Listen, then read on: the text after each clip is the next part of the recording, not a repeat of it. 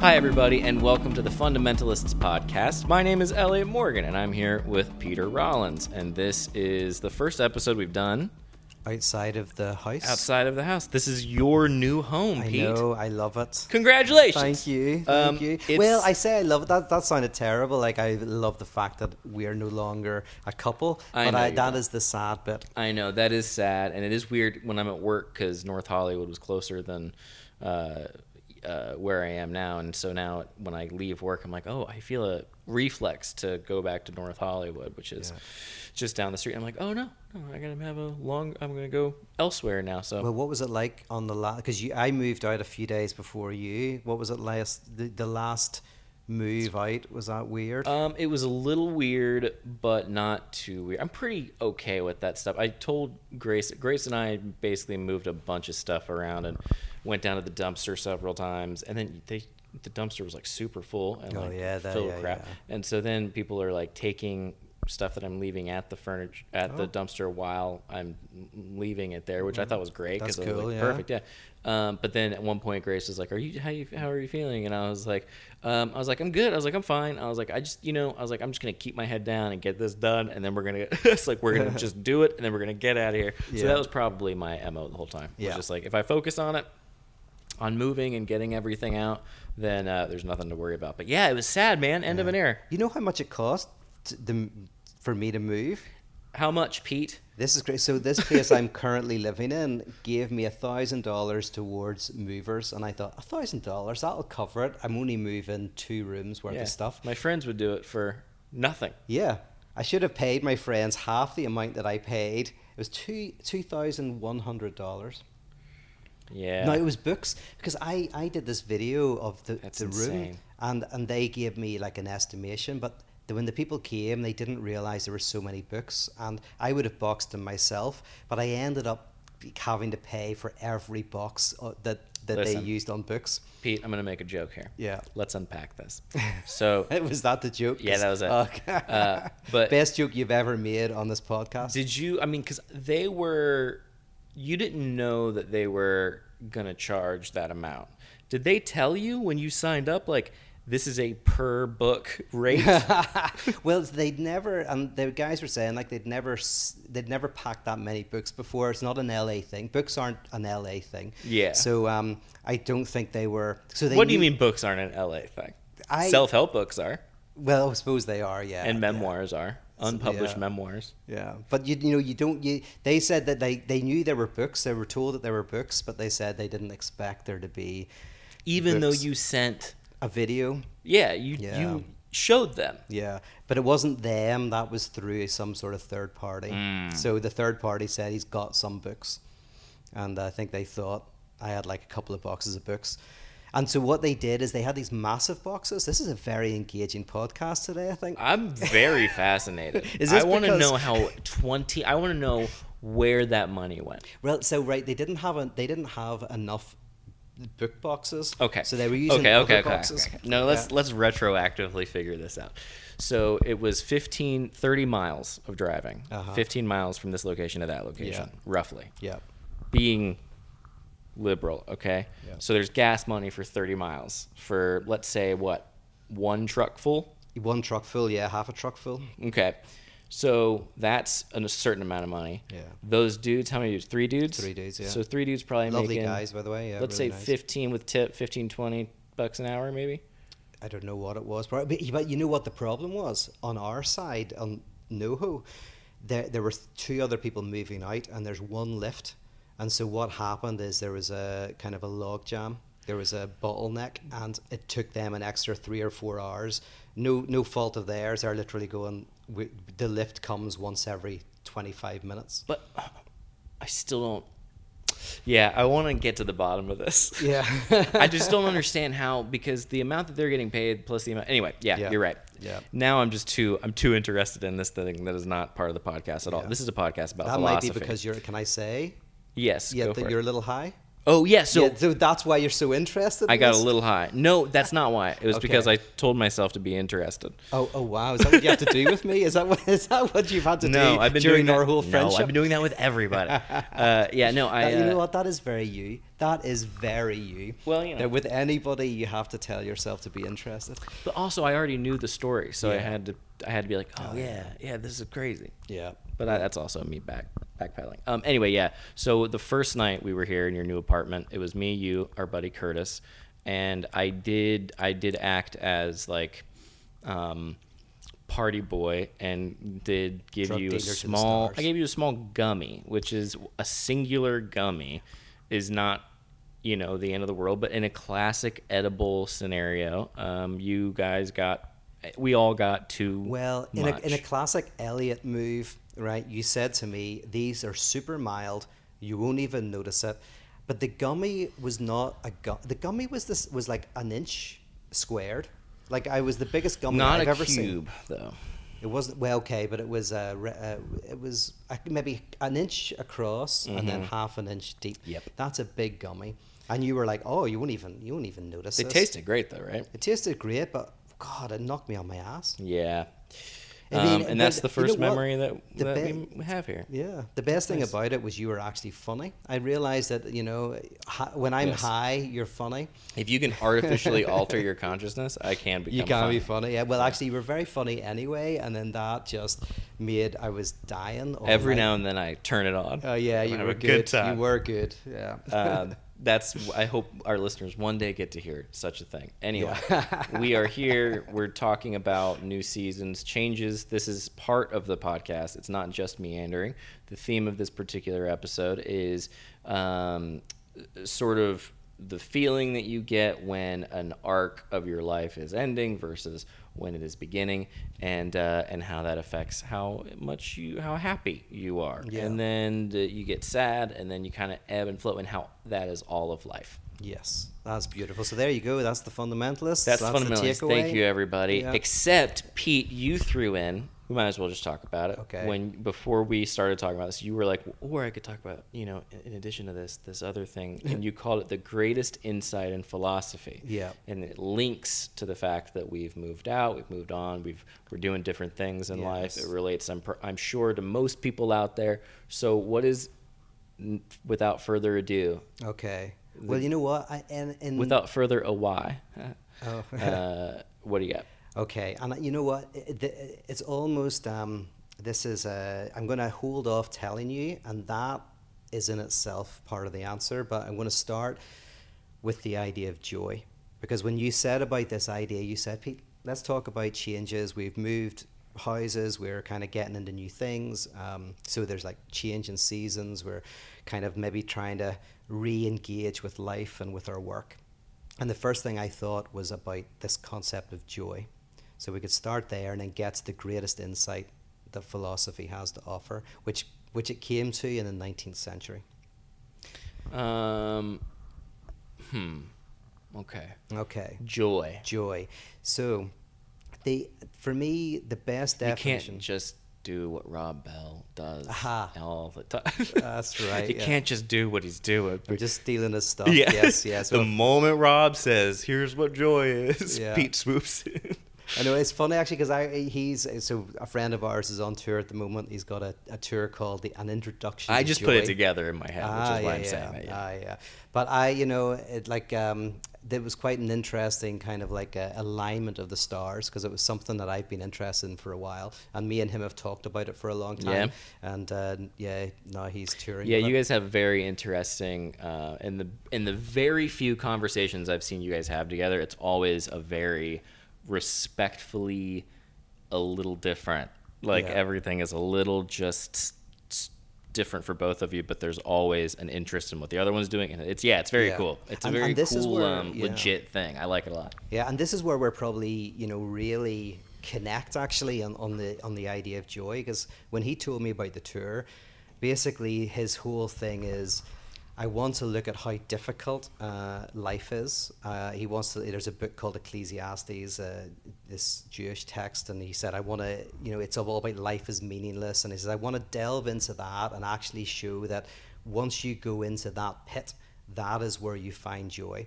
And I think that he's absolutely right. Cool. Yeah. So joy, a philosophical definition of joy would be, I think, enjoying your enjoyment, right? So joy is when you can enjoy your enjoyment. And enjoyment could be described as the pleasure you get from the struggle to try and get what you want. So there's the struggle of life, and you struggle to get things, and you get some pleasure out of that struggle. You get something out of the struggle. But the problem is, for most of us, we don't enjoy our enjoyment. So we don't realize that actually it's the moving house where the fun is. It's the struggling to get the script made where the fun is. That we always, this is called the cunning of desire. It's where you don't realize where your desire is. You're always misrepresenting it. You're always thinking your desire and your enjoyment is at the end of the rainbow. And because of that, you don't get to enjoy the enjoyment that you're having, that you're actually already having. So it's like a kid at Christmas. They're jumping up and down going, I just want to get the Christmas, the present. I just want to get the present. I just want to get the present. But you can see that there's this real enjoyment in the waiting for the present, but they don't know it. They're not enjoying their enjoyment. Pete, I'm a star on NBC. Yeah, I've heard. I have heard that this is the case. And I know that as a person who would love to be on NBC all the time, that is the dream. It is the utopia. You're finally fulfilled. And is that what you're telling me? Yeah. I can tell you with 100% certainty and awareness of it during the process, this is when this stuff becomes real useful. I did know that when I was quote unquote on TV or on NBC or doing a quote TV show, I knew that when it was happening, it would not be as cool as the process of it had. Like the experience of going to the lot and hanging out with my friends and making stuff and punching things up and adjusting for what the other people, like that was where the true fun was.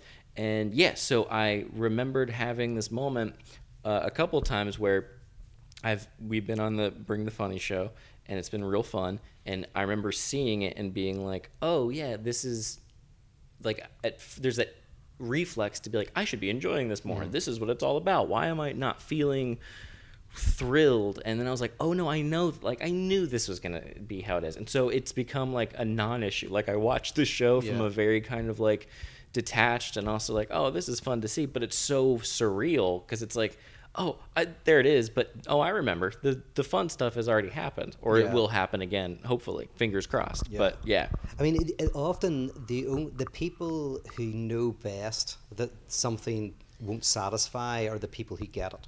So like there's people who watch the show Bring the Funny, and some people who maybe are comedians and are thinking, oh, if only I could be on that show, it'd be amazing. Their distance from it means they think that if they got it, it would be amazing. But yeah, once you get it, you go like, oh yeah, well the real pleasure isn't in that. It's in that's why, if you're on YouTube, the first 100 views, you're fighting to get 100 views, and you're jealous of everyone else who's got more than 100 views. But then when you get to 1,000 views, you're not thinking about the 100 views anymore, and you're jealous of the people who are getting 10,000 views. And you're thinking that weirdly, if there's a certain number of views that you get, that you'll be happy. That's where you're always misrecognizing the enjoyment. But then eventually somebody gets to the point where they go, oh, it's not about the views, it's about the struggle to create content and good content and all the back and forth. And that's a slight change in perspective or focus. Yeah, I've noticed that my days are better when I just send like emails and do the stuff, the mundane stuff, and all the like, and also the kind of putting yourself out there crap, like you were talking about making a script, and we're doing things in those areas, and it's like, yeah, it's a fun fun and slow and difficult process of being like, okay, yeah. So but also, you know what? Here's another point I was gonna make. This is what I was thinking about when you were talking about the getting a script made or getting whatever. If you can grasp the fact that the final product isn't going to make you super excited or super happy, and then you do want to have the joy of enjoying whatever you're doing, then it would lend itself to then doing every single possible thing you can do to make your goal actually happen, right? Mm-hmm. So like if you know that winning an Oscar isn't going to actually satisfy you, and what's really truly going to satisfy you is the journey to get to the Oscar, then you would do everything possible to get an Oscar. You would do the acting classes, you would like go to school for it, you would seek mentors, you'd put yourself out there, you do all the things. Oh yeah. Oh, so yeah. So You know what I'm saying? yeah, I think so, because this is key. Let me feed it back and see if you're saying this, because I think you're absolutely right. Because here's the weird thing: people Giving up the illusion Yes. that will bring you satisfaction is what Helps will you. actually get the thing. 100%. Because the common sense idea is, hold on a second, if I take away my desire to get to point B, then I'm never going to get to point B. And point B might not make me fulfilled, but it might make my life a bit better. But actually, it's the other way around. So someone like René Girard would say that...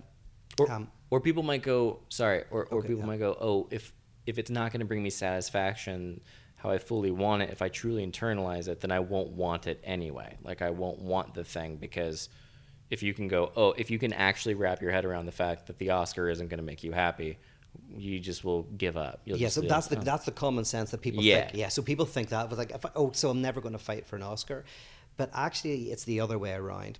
And the idea is that actually, at an unconscious level, desire wants to remain alive, and the way it does that is by not achieving its goals.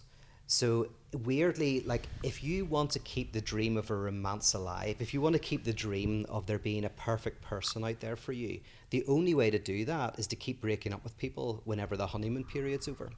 Because by constantly failing to get a relationship, it keeps the fantasy alive that there is a perfect relationship.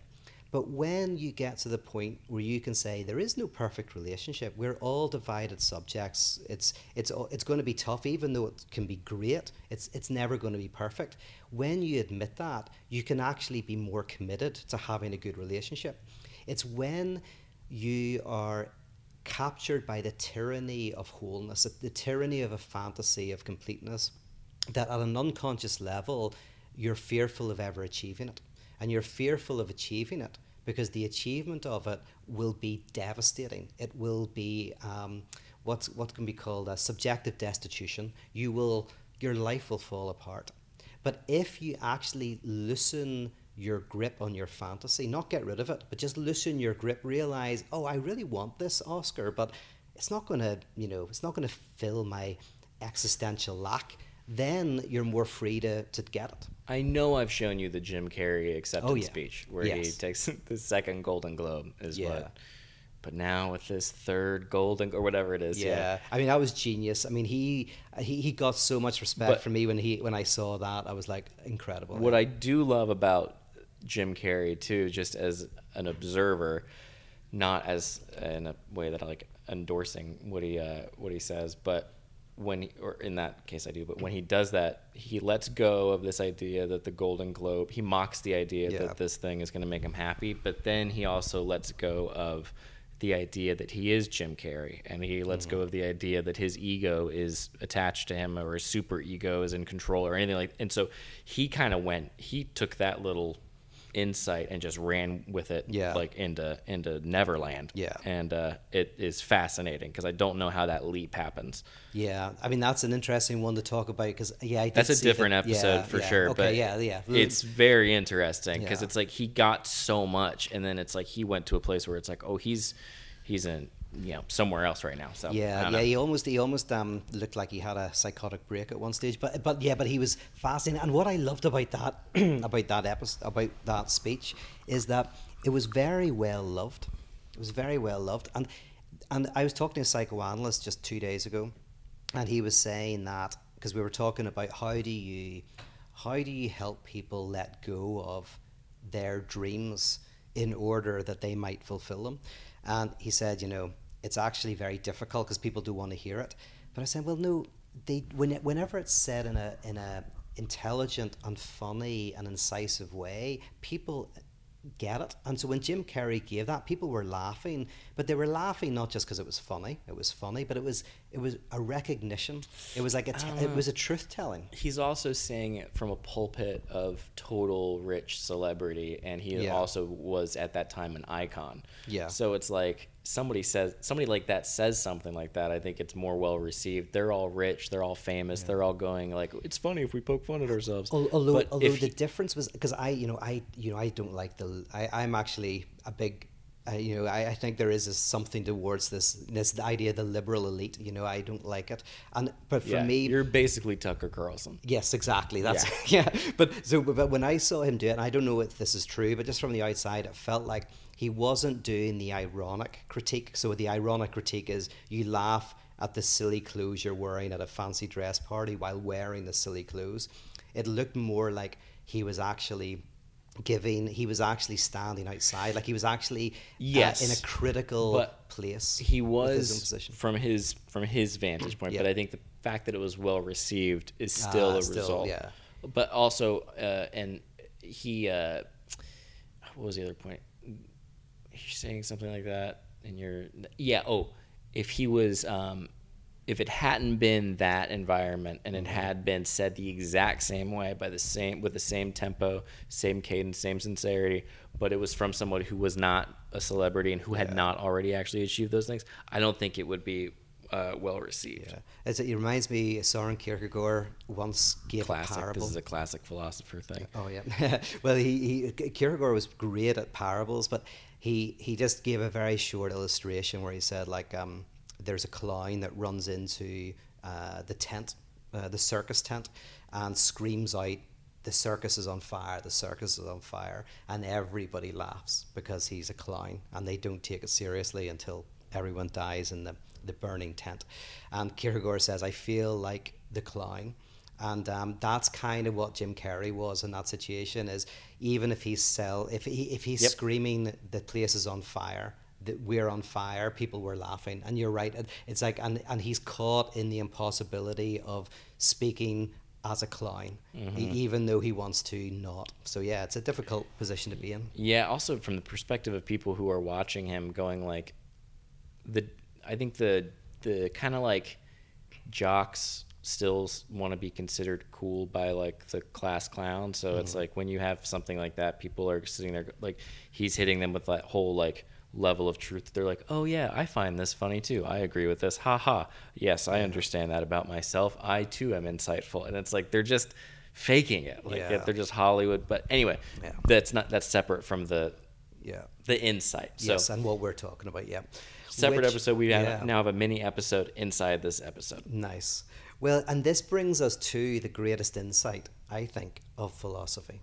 All right, and potentially so Hegel, basically, right, philosopher of the 19th century, 18th and 19th century, he made the claim to reveal absolute knowledge, and this is kind of insane because he basically, when you read Hegel. He's very difficult to read, but when you kind of approach Hegel, it seems like he's a philosopher who's saying, I've worked it all out. I've got the secret, and I can give you absolute knowledge. And that sounds very laughable, especially in today's ears. It's like, how can someone think that they've seen the answer, the truth, the absolute? But Hegel makes this claim, and I think he might have done it. I think he might be right. I think he might have come across the greatest insight that can never be topped, that can never be beaten, that can never be outstripped. And it is summed up in a phrase, substance is subject. I thought you were going to say just do it from Nike. So just do it. Yeah. Shit. That would have been good, yeah. Substance is subject? Substance is subject. And what that means, and it takes a lot to unpack, but we'll just do a little bit, so substance is undivided like a rock or something like that. A substance is the stuff that is, right? And subject is divided, right? So a subject, like me or you, The reason why we're a subject is because we can reflect on things. I can reflect on what's in the external world. I can even objectify myself and think about myself. I can talk about my personality, so I can objectify myself. To do that, there has to be distance. There has to be what's called alienation. I have to be able to kind of have space, a spatial dimension. That's what consciousness is, a type of the holes in Swiss cheese. It's a spatiality. If you had no spatiality in your mind, you wouldn't think anything. Like a rock doesn't think it's a rock. Right? Inanimate, yeah. Yeah. But the key is alienation. The key is this idea that to be a subject is to be alienated, to be able to say, I am not you, I am not this sofa, I am not myself, which is a weird thing to be able to say, but you know, we all can feel it whenever someone, you know, imposter syndrome. I am not myself. What do you mean? Yeah, well, you know, if someone describes you, maybe you're getting an award, which is unlikely, but something like that, and you hear yourself described. But well, here's a good example. If you're watching yourself on Bring the Funny, and they're describing who you are, you can experience yourself as separate from you. So you can say, well, that is me, and they're describing me, but also, you know, that's not me. I'm something else. So that's all I mean is, weirdly, to be able to reflect on yourself. So like there's different levels. So a rock doesn't have any self-reflection. Maybe a snail has some sort of consciousness, so it has some sense of it, the environment, and the human being has self-consciousness. So that's another kind of level. Now, when Hegel says substance is subject, what he's kind of saying is that there is nothing that is not divided. Yeah. Everything, okay. right? Yeah, I get it. Yeah, everything is divided, and here's the clever thing. Hegel right? doesn't sound that freaking complicated, I think. Yeah, but it was very clever. I mean, and it took to the 19th century. He wrote a bumper sticker. Yeah. He wrote a good bumper sticker. Yeah. Well, he felt it was in Heraclitus, so you can find it in the pre-Socratics. Yeah. But okay. That sounds like a disease. That sounds like you just said a lot of yes. STDs. Yes. Yeah. I've got Heraclitus. Yeah. Heraclitus. Yeah. Yeah, that's right. Yeah. But Hegel was the first to systematize it. But here's the thing. So he did. Is that his actual name? Is Heraclitus? I kind of said it wrong now because I've been drinking. Heraclitus. Oh, okay. Heraclitus. I got myself back as a Heraclitus. Yeah, okay, cool. And because Heraclitus said all these, I mean, he's most famous for saying you can't step into the same river twice. But he said it in an even more weird way, where he says you both can and cannot step into the same river twice. And it's an interesting kind of philosophical thing if you want to delve into it. Okay, but substance is subject. Subject. So in the 19th century, Hegel wrote a series of books that really try to argue that, not just claim it, but really, really show that everything is divided. Everything that basically we have fantasized that there are substantial others, that there is something out there that is substantial. And Hegel used this very sophisticated argument to say that that's a type of fantasy we have. And then Darwin, who was writing around the same time, a little bit later, he discovers this in biology. Then Gödel in mathematics, which is the 19th century, started in the 19th, discovers it in mathematics. And then Niels Bohr discovers this in the mid-20th century now, how in does physics. Darwin discover it? How does...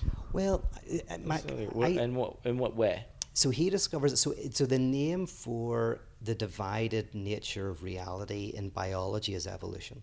Evolution is a type of... in biological creatures, there is an antagonism that is not resolvable that creates... Is it evolution or natural selection? Is it? Yeah. So you can say that is a biological reflection of what Hegel's talking about. And then in mathematics, the incompleteness theorem, Gödel's kind of... And you see this in Bertrand Russell as well, this idea that mathematics is inherently self-contradictory. That comes along in the very, very start of the 20th century. But natural selection, there is fitter populations. Yes. So, or organisms. So they...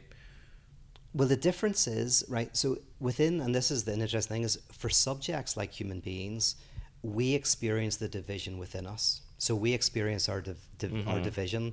Within biological systems, the division is imposed from without. So it's literally the battle the fight, the selection itself shows that it, like, if biological reality was whole, there would be no evolution, because evolution is in a sense a type of rupture that is within the biological world itself. It isn't. Yeah, it proliferates and proliferates Yes. and proliferates. Yeah, where if it was just a thing that reproduced and then died and reproduced and died, then it would be. Yeah, and then technically, even from Hegel's perspective, there wouldn't even be any reproduction or anything like that without antagonism. Like it's logically impossible to think. You know, it's interesting. What else is logically impossible to think is the fact that this idea of separateness, this idea of whatever, the division, the substance is subject, the blah blah blah, the natural selection, and mathematics, all that happened around the same time.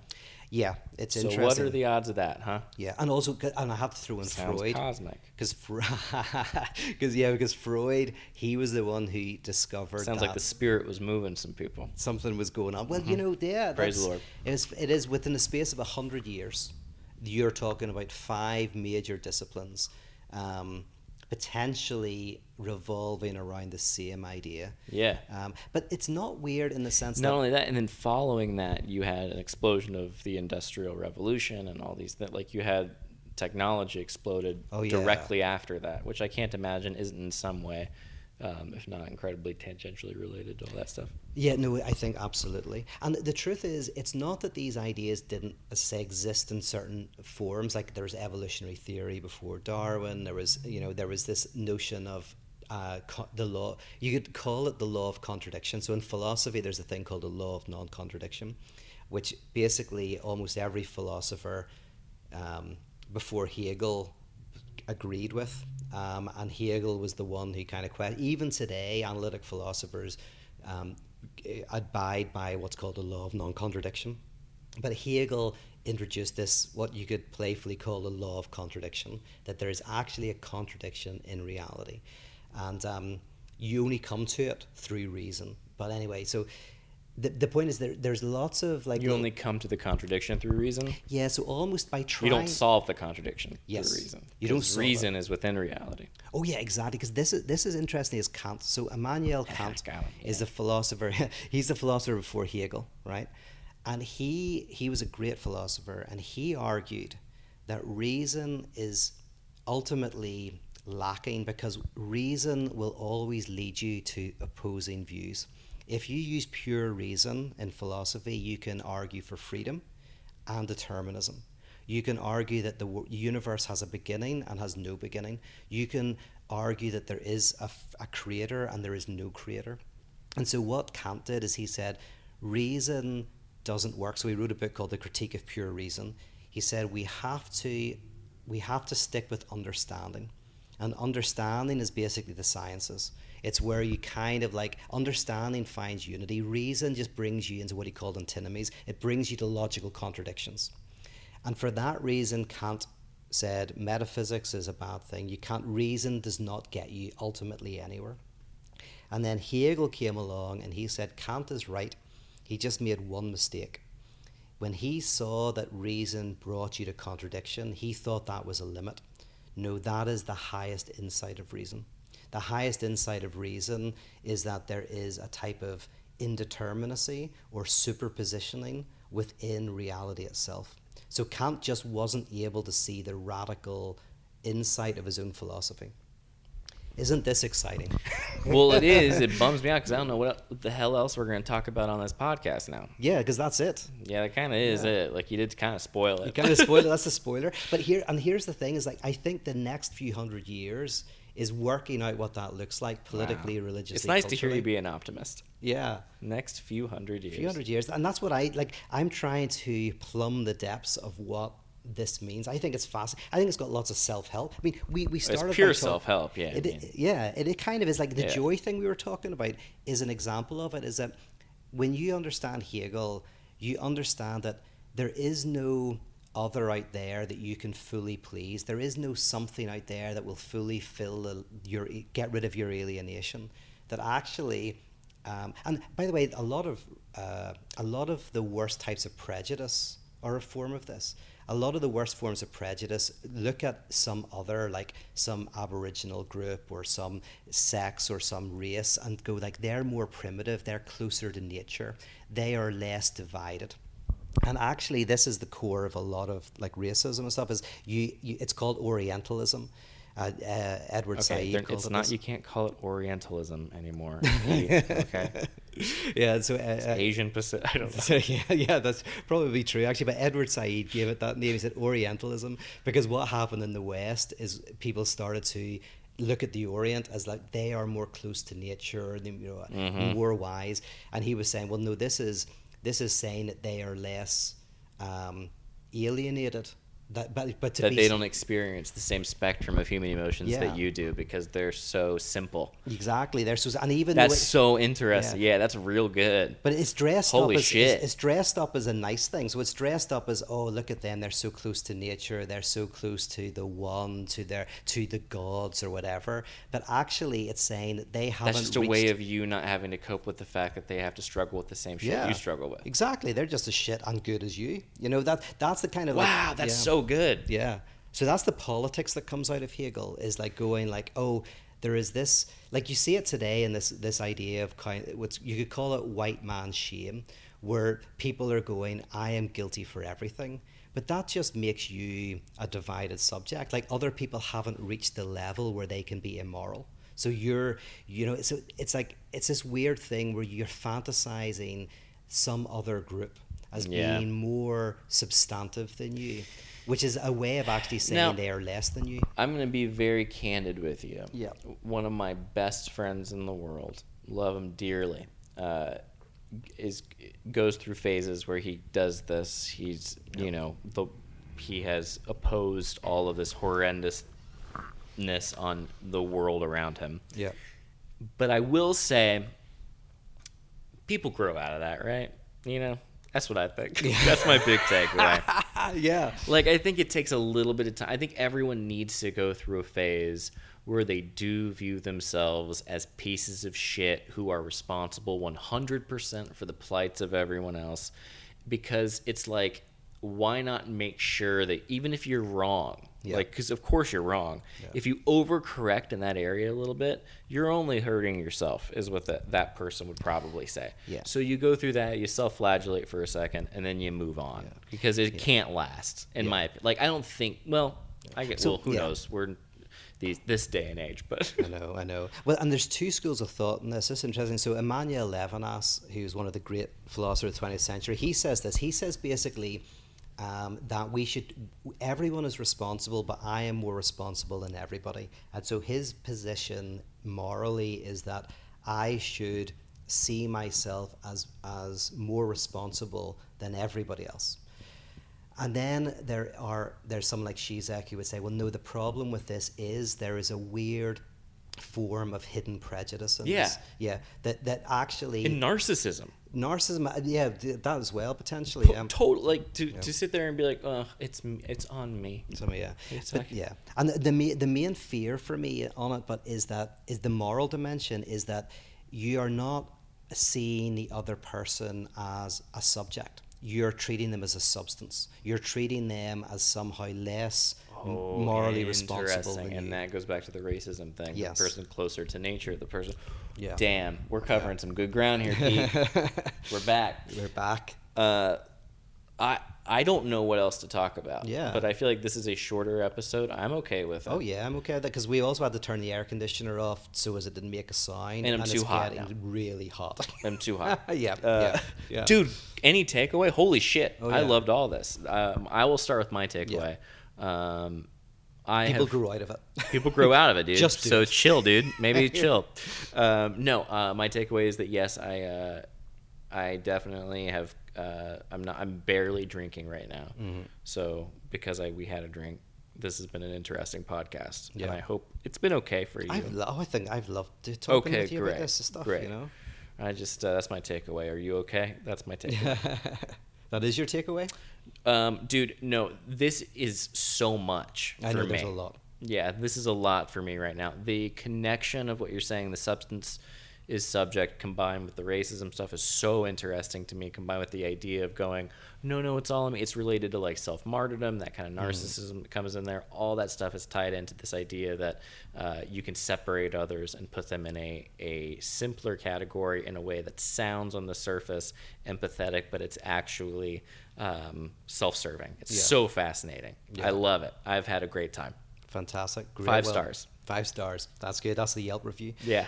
My takeaway then, it's just I've really enjoyed this, and I'm really glad we got in that phrase, substance as subject, because it sounds so hard to understand. But in a nutshell, the takeaway, I guess, is that we have a tendency to fantasize that there is a substantial other, which we either hate or love, who we try to, even our fantasies are related. Whenever you have a fantasy about being rich, for example, it's often because at an unconscious level, you think that if you did that, you would be satisfying some big other, whether it's your family or society. It's like, it's not your desire. You're trying to... a big other. I mean, I'd satisfy some others. Yes, others. Sure. Yeah. And we should do an episode on the big other, actually. Yeah. We'll do that. We should do an episode on the big other, but also all the other others. The other others. That are like, they're pretty cool. Yeah. Yeah, not still so big. Do stuff to satisfy them, I guess. Okay, anyway, sorry. Yeah. So we kind of think that there is some other. We don't. It's because like the thing that we want most is the desire of those that we desire, right? So at a deep level, we are often trying to get the desire of the ones that we desire, even if we don't know it, and we think that there's some other out there who we can fulfill or who has the answer. And in a nutshell, Hegel is trying to help us see that all of us, and in fact all of reality, is in a deadlock. And the deadlock isn't bad, it actually creates everything. The deadlock is what makes the world interesting. And the problem is we can't enjoy our enjoyment because we think the deadlock is bad, we try to get rid of it. But if you can enjoy your enjoyment, which means embrace your contradiction, embrace the struggle, then you can enter into joy. And joy is a way of living before you die. It feels like, metaphorically speaking, it feels like stepping back and if you can just let go, just step back and be like, oh, this is all very silly. Yes. Then you're having a good time. Yeah, it's like changing your focus slightly from the object to the aim. So the object is the thing you want, and the aim is how you get to it. That's what I was saying. Yeah. Exactly what I was saying. There you go. Same thing. Bye, everybody. Bye.